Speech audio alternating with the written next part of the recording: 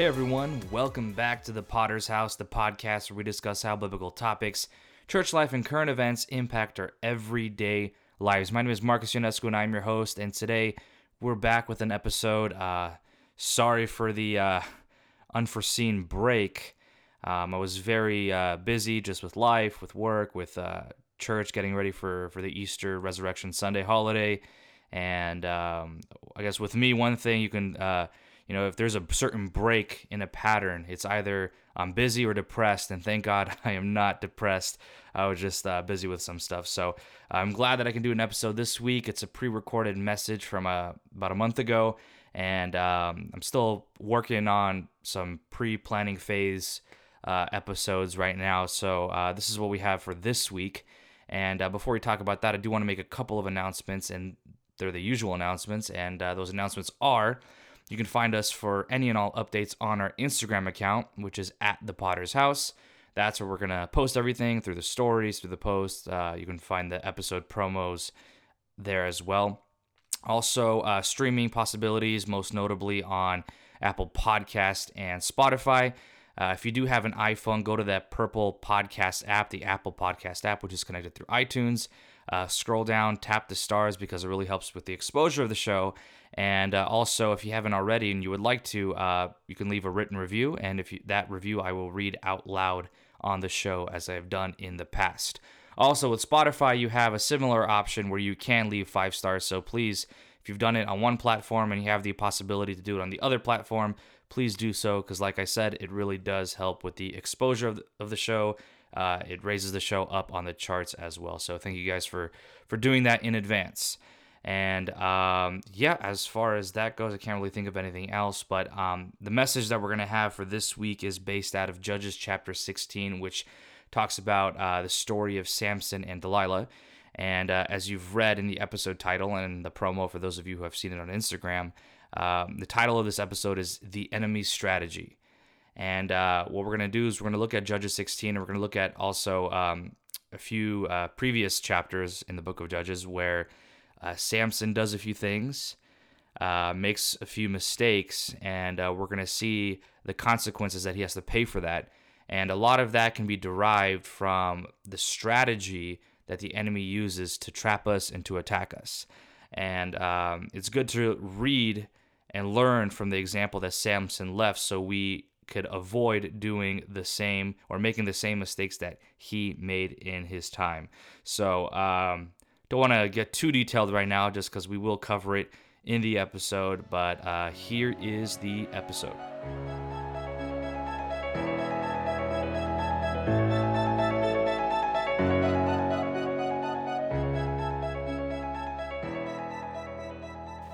Let's all just stand really quick for the reading of God's Word. Just want to read a couple verses here tonight before we get started. Let's turn to Judges chapter 16, and we're going to jump around a lot through this chapter tonight, but I just want to read 2 verses for now, and then we'll get into it. So Judges chapter 16, we're going to read verses 4 and 5.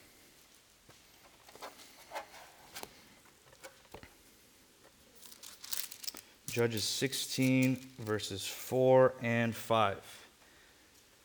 And verse 4 says, "After this he had loved a woman in the valley of Sorek, whose name was Delilah.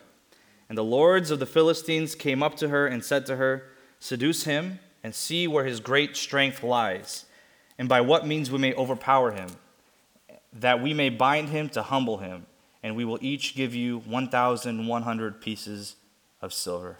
Amen. You may be seated.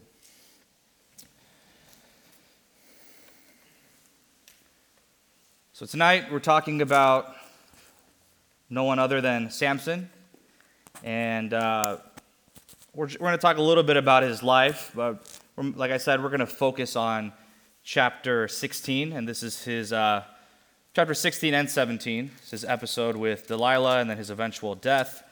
And as I was reading through this, there are a lot of interesting things about the life of Samson. A lot of dynamic twists and turns that happened, a lot of unexpected things. His life was just very unorthodox, especially for a judge at that time. And Just a couple things as a backstory. One, he was divinely promised to a couple who could not conceive, right? His mother and his father's name was Manoah, and his mother could not conceive. And then an angel came before her and promised that she would have a son, because she was barren at the time for a long time. Obviously, all of us know that Samson had superhuman strength that was given by God, that was foretold. And that strength, by the way, came from God. His hair was symbolic, his long hair. The angel told his mother that no razor should touch his head. But it's not like if he cut off half his hair, half of his strength would go away. It was more of a symbolic thing. It was a Nazirite stipulation. It was a rule. It was part of the covenant that they had. The strength came from God, from the Spirit of the Lord. It wasn't like I said, it's not like a linear thing where you cut half your hair and then half your strength goes away.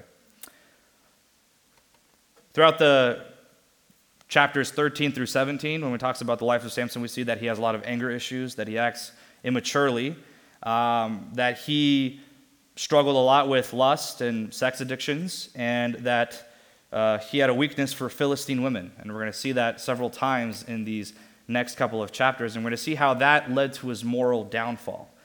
And it's crazy to think, if you're reading chapter 13, where God is promising all these things to his parents, and then where he ends up in later on in his life. And it almost reminds me of, I don't know if you guys remember, there was that DirecTV commercial. It came out like 10 years ago.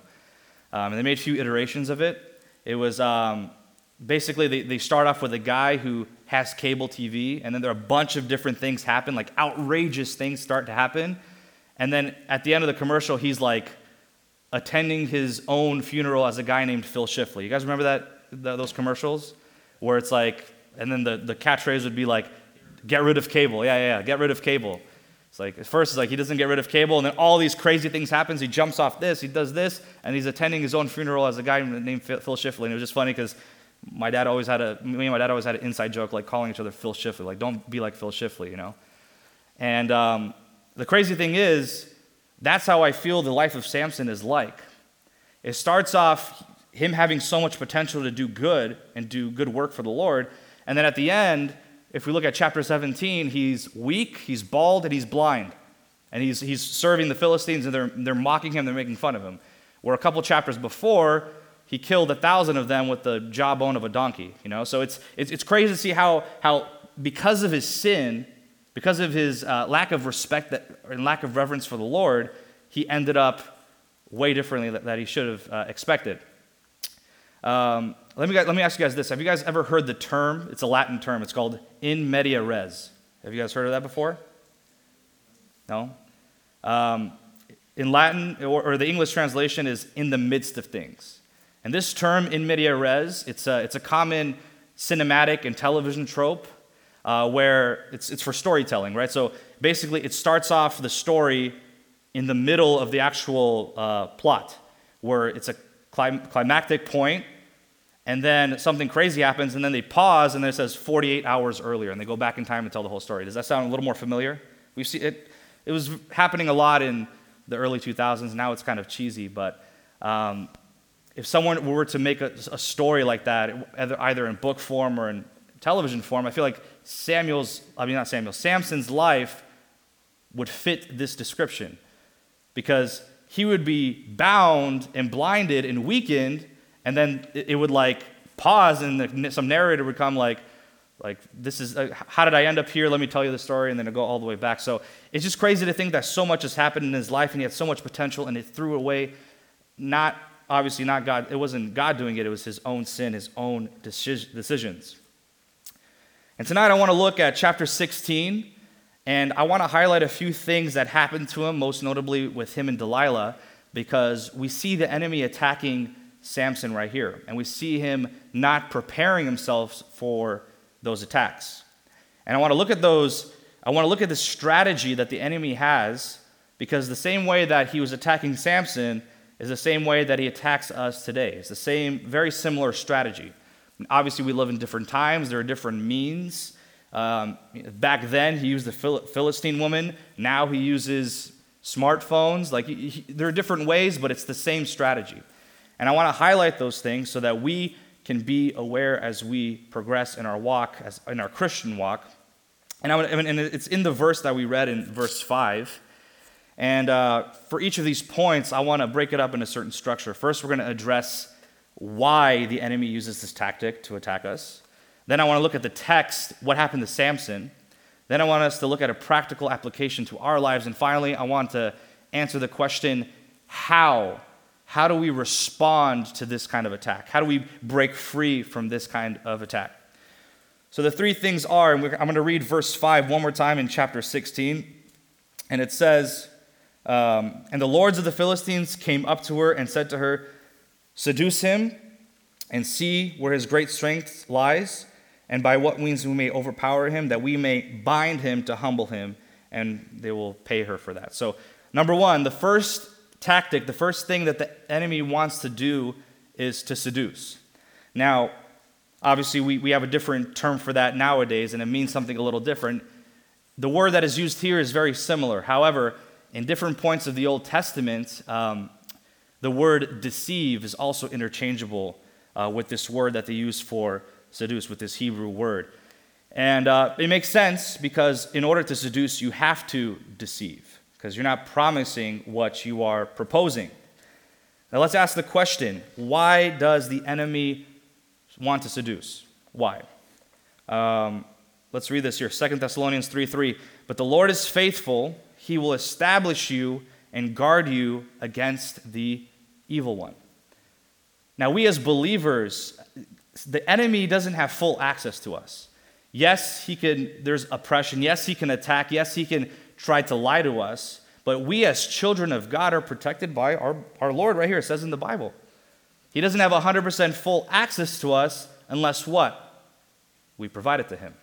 Unless we ourselves open the door. So what the enemy has to do, he has to try to deceive. He has to try to attract so that we may take that first step, that we may answer to that call, answer to that beacon that he proposes. Now, obviously, there's certain contexts where we talk about seduction. I'm not going to talk about what we first think of, but what I thought of in a more kind of PG setting was, I remember I was watching Animal Planet a long time ago, and there was these two birds, and the male bird, it was a peacock with a bunch of colored feathers.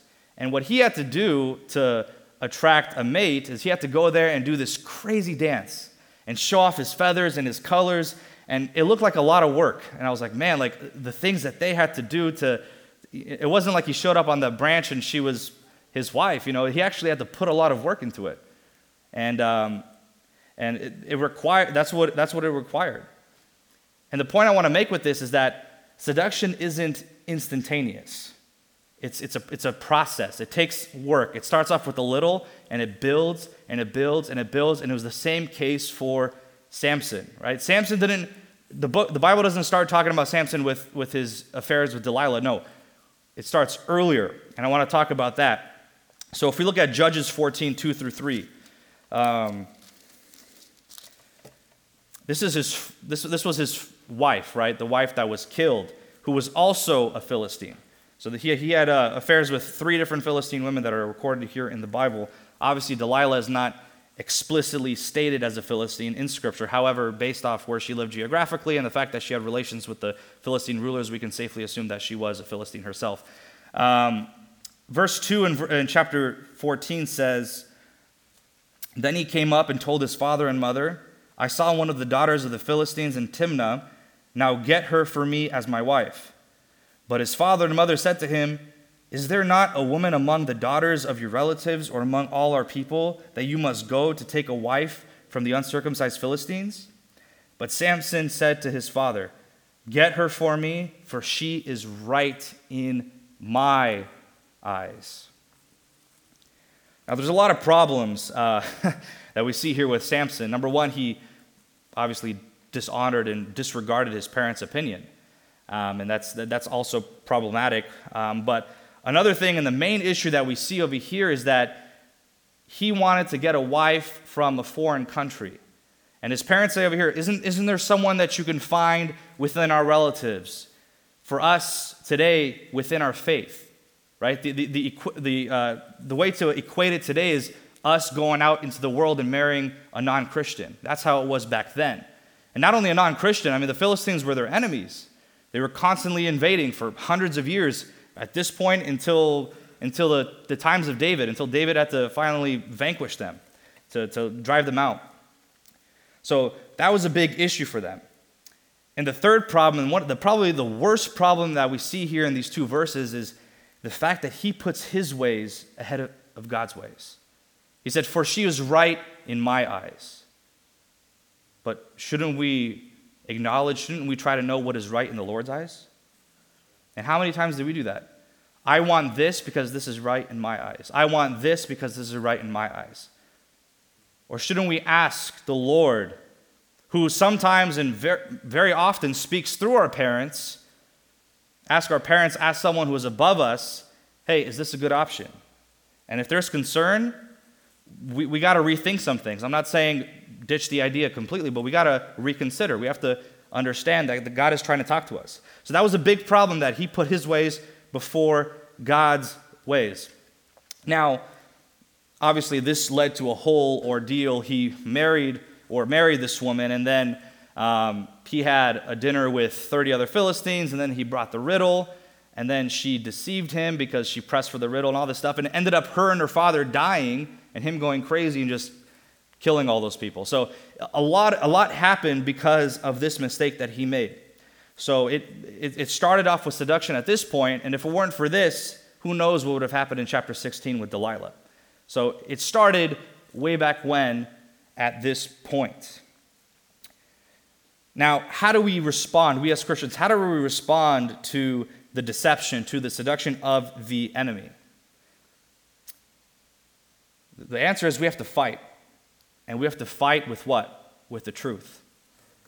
We have to fight with the truth. So I remember years ago at my first job, my coworkers, every time we were done with work, they would want to go out and get some drinks. So luckily at the time I was underage. I was like 20 years old, and they kept on asking me to come there. And I always responded. Instead of responding with the full truth, I said, "Oh, I'm underage, I can't." I'd always respond with the cop-out answer, right? And this could apply to many of you. Maybe you have friends who ask you to come to parties, and you say, "Oh, I can't make it. Oh, I got homework." Where that could be true, but that's not the best response you can give. That's not the absolute truth. Because we as Christians, the way that I respond, and maybe the way that you respond should be, actually, I appreciate you trying to involve me. However, I don't support that lifestyle. I'm a born-again believer. I do not drink. I don't like to go in those types of environments, so I would appreciate it if you didn't ask me again. Now, likely, what's going to happen?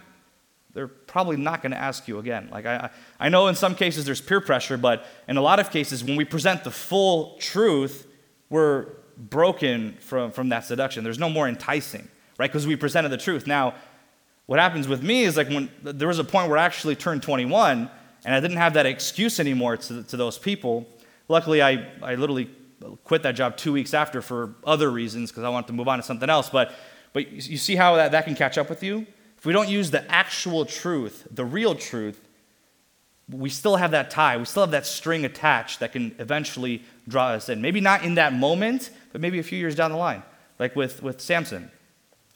I mean, I'm sure that first wife that he had wasn't mean to him, didn't want to get him killed, didn't want to sell him off to the rulers over there. But because he trusted her and because he made that mistake, it led him to maybe a few years later, I don't know, however long later, to trust Delilah in that way, and then he was deceived.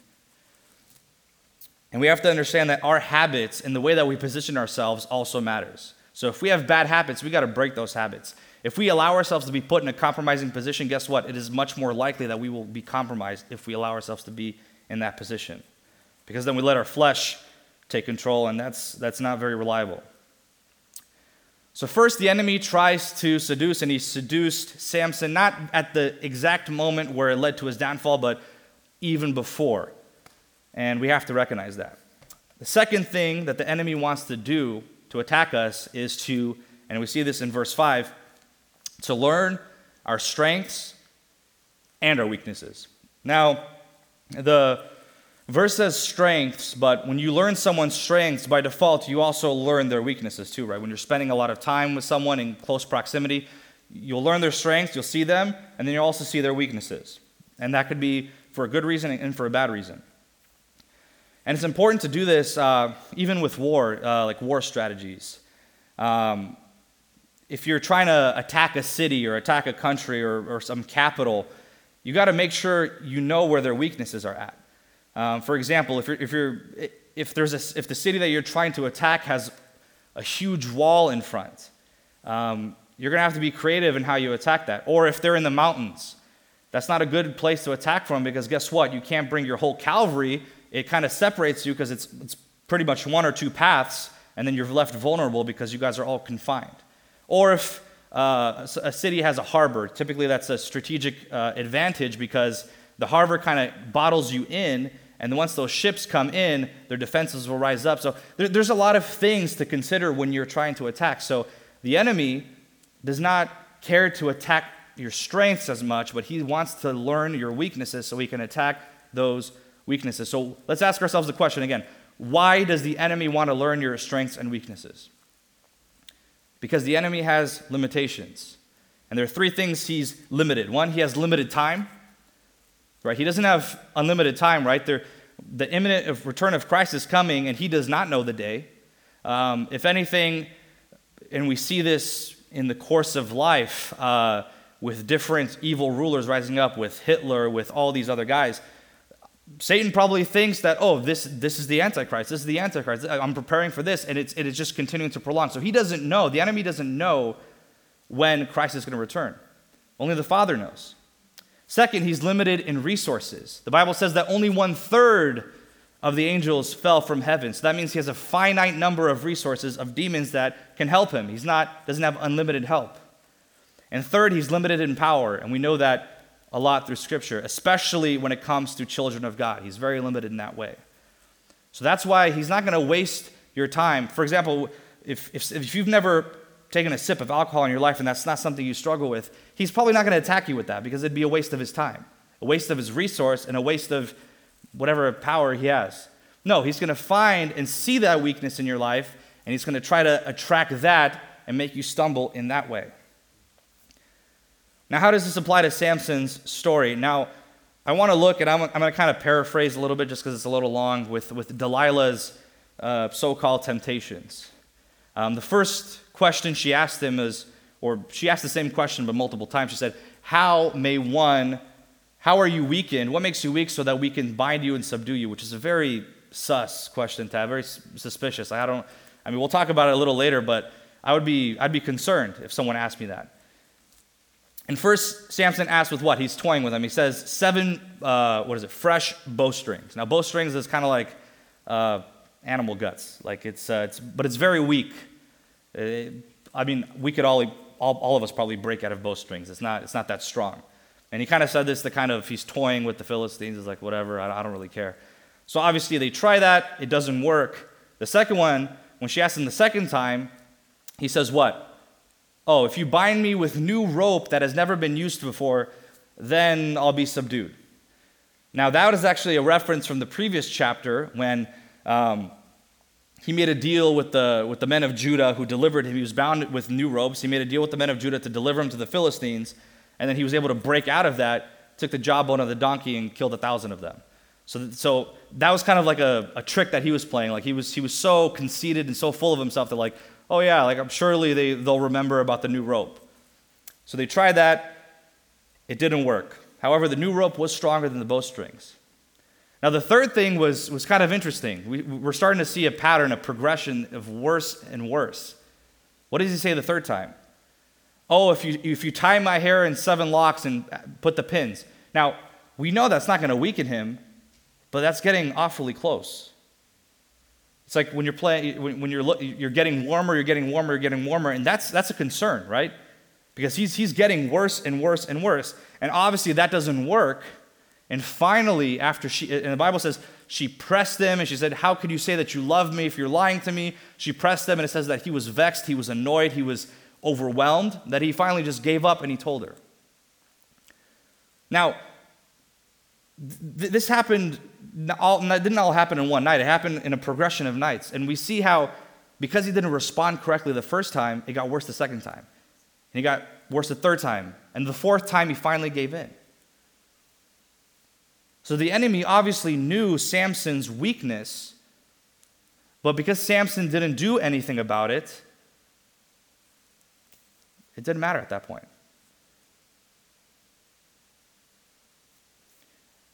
Samson's greatest danger was the fact that he was playing with sin, and he violated God's commands.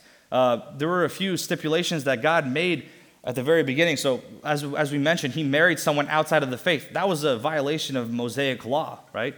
The second thing he did, and this is in chapter 14, was he was not supposed to eat anything unclean. He wasn't supposed to touch a dead body. And what does he do in chapter 14? He finds that dead lion, right? The carcass of a lion. There were bees around it, and this is kind of gross, but he found honey in that. He scooped it up, and he was eating it on the way home. And what did he do? He served his parents without telling them where it came from, which is the second violation he made. So again, all of these things that he was doing was a direct disobedience to God. And instead of doing anything about it with the honey, he was flaunting it in front of the Philistines. Right? He actually, when he made that riddle, he was talking about when he found the honey in that dead lion. Instead of repenting and asking God for forgiveness, he makes a joke out of it. And all these things led to where he ended up. And let me ask you this. How do we respond to this second type of attack? How do we as Christians respond to it? The first one was we fight. We can fight that with the truth. If we understand who we are in Christ, we can fight that. Like, no, I'm sorry, I don't drink, that's not my lifestyle, be gone. But once we get stuck in this temptation phase where we're starting to draw further and further from the Lord, what do? Do we stay and fight? No. This time, it's flight. We flee the temptation. 2 Timothy 2:22 says, so flee youthful passions.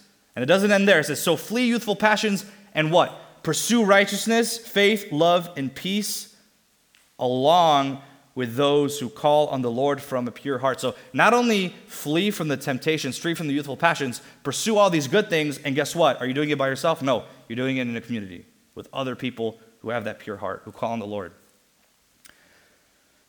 In Genesis 39, where it talks about Joseph and Potiphar's wife, again, like I said, the seduction, that temptation stuff is not instantaneous. It's a process. You know that she actually pursued him multiple times before they had that episode where he was arrested.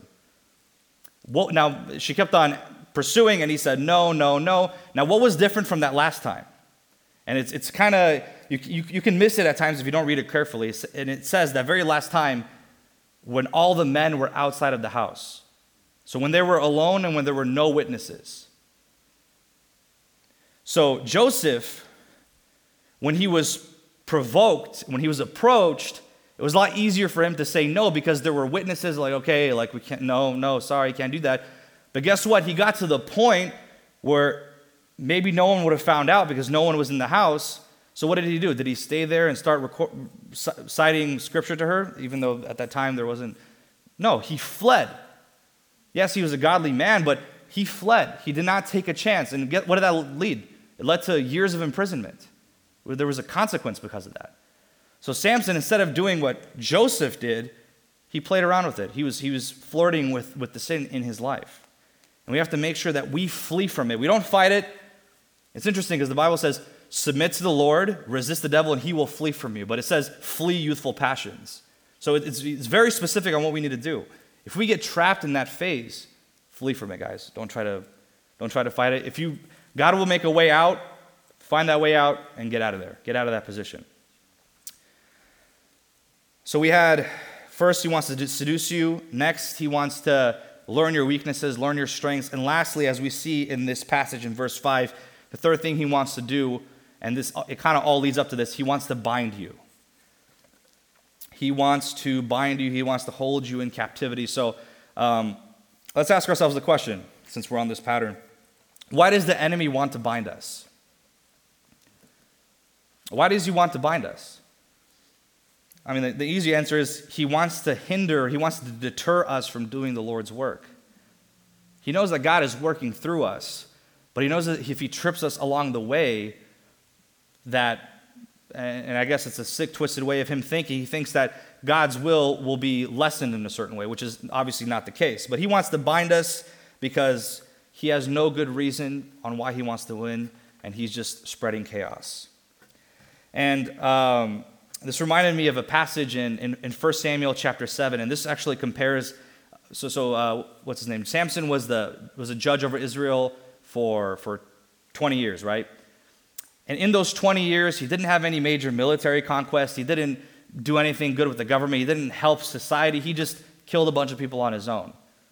And Samuel, who obviously didn't have the gifts that Samson had, did more in one day as a judge militarily than Samson did in 20 years. In 1 Samuel chapter 7, verses 7 through 13, it talks about when they're at battle with the Philistines, and the people, they urged to Samuel, it's like, cry out to the Lord, do not stop. And what Samuel did is he offered up a lamb as a sacrifice, cried out to the Lord, and then it says, I believe in verse 13, where the Philistines were driven out.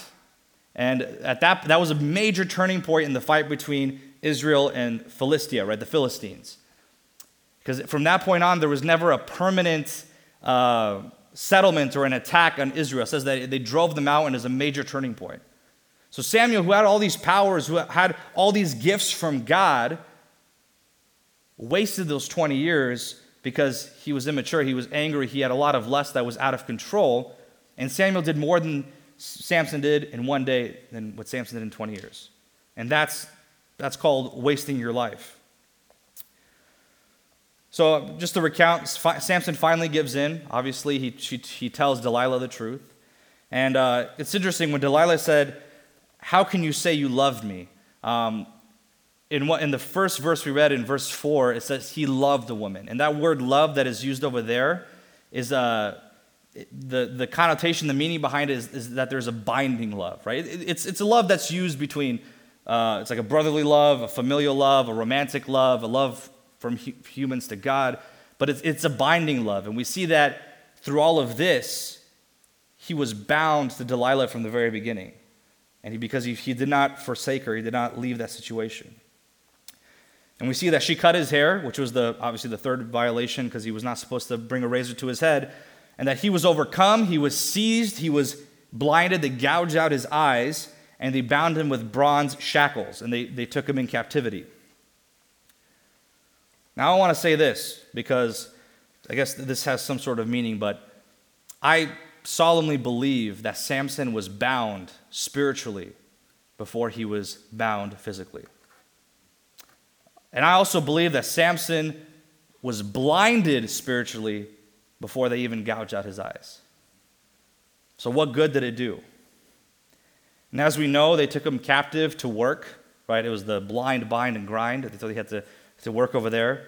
He was brought out in the house over there. He was mocked in front of 3,000 Philistines.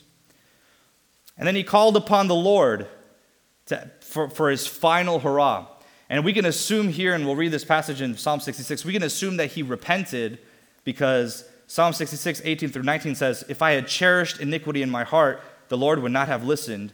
But truly God has listened. He has attended to the voice of my prayer. So we can assume that Samson was very repentant. He realized his mistake, and he wanted to have a restart.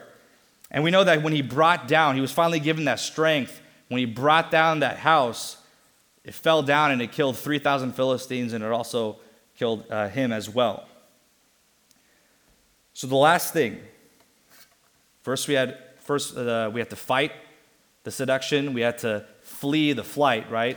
Flee the temptation or the weaknesses that we have in our lives, instilled by the enemy or provoked by the enemy. And lastly, how do we fight this? If we're bound, if the enemy wants to bind us and he succeeds for a moment, how do we fight this? What is our response? And the response is might, and this is God's might, because it's not nothing we can do at that point. It's when we call upon the Lord to set us free, to break those chains, and He will. Samson did it. He realized that he had no more strength. And it even says in the Bible over here that he did not know that the Lord's Spirit departed from him. But he realized that he was poor in spirit at that point. He realized he was weak, he was blind, he was mocked, and he said, God, I call upon you.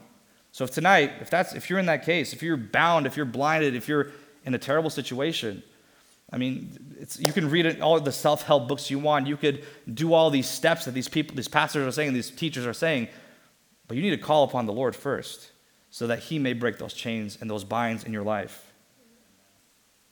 And as I conclude, I want us to ask ourselves a few questions. And it's kind of related to what we talked about tonight, but one, do we see certain provocations or attempts of seduction or deception in our lives that can potentially lead us on the wrong path? It may be subtle, it may not be obvious, but do you see these little flickers here and there that could potentially bring us to ruin? And if you do see that, fight with the truth. Know who you are. Know your identity. Know who you are in Christ. Know what God has called you to do. Second question I want us to ask ourselves is, do we catch ourselves flirting with sin or becoming more comfortable with the moral gray areas in our lives? And is there active temptation? So it's not just actively going to that place where we shouldn't be or actively doing the things we shouldn't be.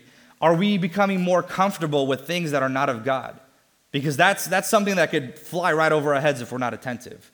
If we're becoming more comfortable with the bad jokes that we say, of the shows that we watch, or of the life that we live, or the example that we are in our workplace, in our school, are we becoming more comfortable with that? Because if we are, we need to catch ourselves there. And if there's temptation, if there's active temptation in our lives, flee from it. Get yourself out of that position. If you're at a job where there is active temptation and there's nothing else you can do, at least at the corporate level, plug out your eyes, cut off your hand, quit the job. The Lord will work. He will restore. He will find a way where you can serve him and make an income. He will provide. Flee from it. Flight. And the last question I want us to ask ourselves is, do we recognize patterns of sin in our life or habitual sin that binds us and that doesn't appear to be going away anytime soon? If there is active habitual sin in our lives, don't expect to, like I said, follow some 5-step process and be done with it. Number one, call upon the Lord. Ask for forgiveness. Ask for power. If you need to talk to someone, talk to a pastor. You can always go up to Cornell and talk to him. That's what you need to do. We need to confess before the Lord of our weaknesses and of our shortcomings. And we need to rely not on our might, but on God's might, because only he can do that. Only he can break those binds. Only he can break those chains. I want us to stand up. I want us to conclude in a prayer. Obviously, we don't put our faith in Samson. His story, even though he did a lot of bad things, it's a story of vindication at the end. There was a redemptive quality at the end where he realized, like as we read in Matthew chapter 5, that he was poor in spirit and that he needed the Lord to do the work. And only then, as again, Matthew chapter 5 says, when Jesus starts off the Beatitudes, he says, "Blessed are the poor in spirit, for theirs is the kingdom." And that's how we inherit the kingdom. If first we realize that we are poor in spirit, that even though we have great talents or great abilities, Samson had super strength. None of us have that. Or I don't know, maybe some of you do. But we all have different giftings. And if it gets to our head where we start flaunting it and we start attacking our enemies with it without giving glory to God, we're going to end up in the same exact position he was. But it's a good thing that he's not our example. Jesus Christ is our example. And I want to quickly here, before we pray, I want to list some similarities between Jesus and Samson and some differences as well. First, the similarities. Both births were foretold by an angel. Both were separated and consecrated to God from the womb. Both were Nazarites. Both moved in the power of the Holy Spirit. Both were rejected by their people. And then both destroyed, or will destroy, in Jesus' case, their enemies. Now the differences. 1, Samson lived a life of sin. Jesus' life was sinless. Samson, at the time of his death, prayed, "O God, that I may be avenged on the Philistines for my 2 eyes." And what did Jesus pray at the time of his death? He said, "Father, forgive them, for they do not know what they do." In death, Samson's arms were outstretched in wrath. In death, Jesus' arms were outstretched in love. And the last thing, and the most powerful, Samson died, but Jesus Christ is alive. So in this time, if you catch yourself, if you think about the questions that we talked about, if there's anything in your life that is holding you back, if there's something that you just can't get rid of, bring it before the Lord. And I love that passage that we read in 2 Timothy. It's don't just flee from the temptation. Don't just pursue these good things, but do so in a community of people who have the same exact goal as you do. Because in numbers, we're much stronger. And that's how God created us, to be communal, to be together, to fight together, to be a body, to work together. And recognize that, yes, while Samson made his mistakes, we can relate to him, but he's not our example, but Jesus Christ, our Lord and Savior, the one who breaks the chains, the one who redeems us, the one who saved us, is our ultimate example. Let's go before the Lord in prayer.